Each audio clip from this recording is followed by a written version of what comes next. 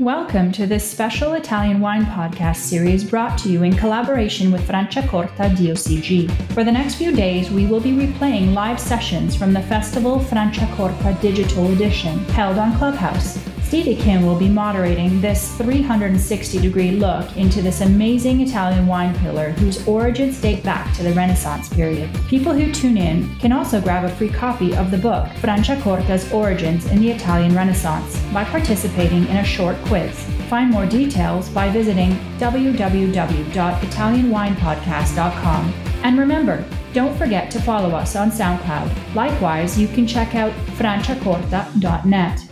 Now, on to our show. Swirl, sniff, sniff, sip, sip, and swirl. Once again, here we go.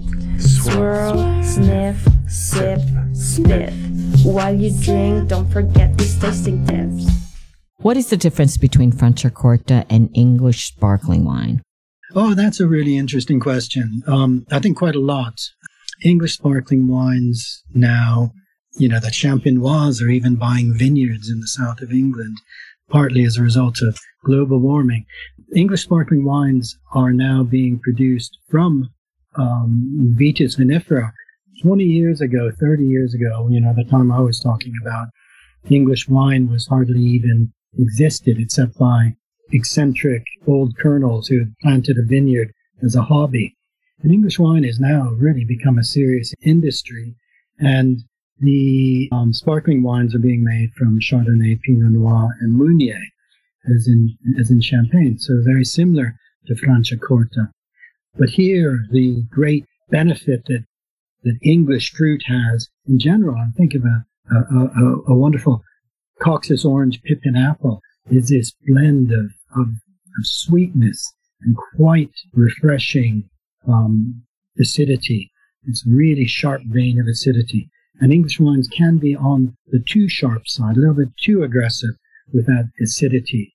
Whereas the beauty of Franciacorta, compared as well to Champagne, I think, is this more round character, this softness, certainly with Satin, this beautiful silkiness that comes from the style of Franciacorta wines, this Chardonnay-driven fruit, but in a way that is perhaps more round and I don't think you would call English sparkling wines round yet and silky. They have other charms, but Franciacorta's it's like the English, right? It represents the English, very acidic.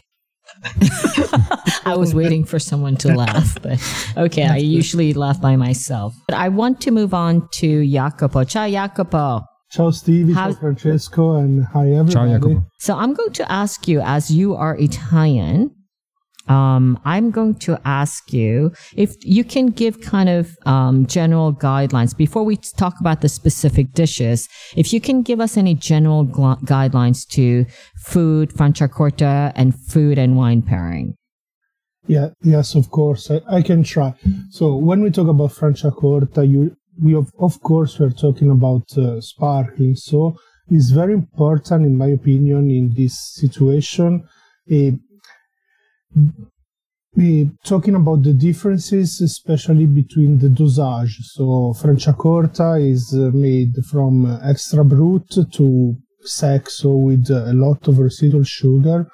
And every Franciacorta styles can be used in different occasions, different dishes.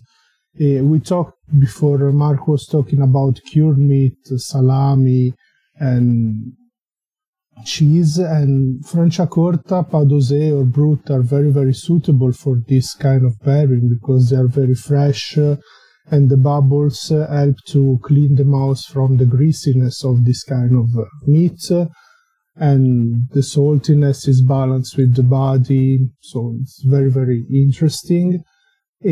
If we add more sugar, we can also pair the demi-sec, for example, Franciacorta, with a pasticceria secca, as we call that in Italy, so it's not biscuits, I don't know how to translate that, or even with some more complicated cheeses like blue cheeses or very, very aged and smelly cheeses. Sniff.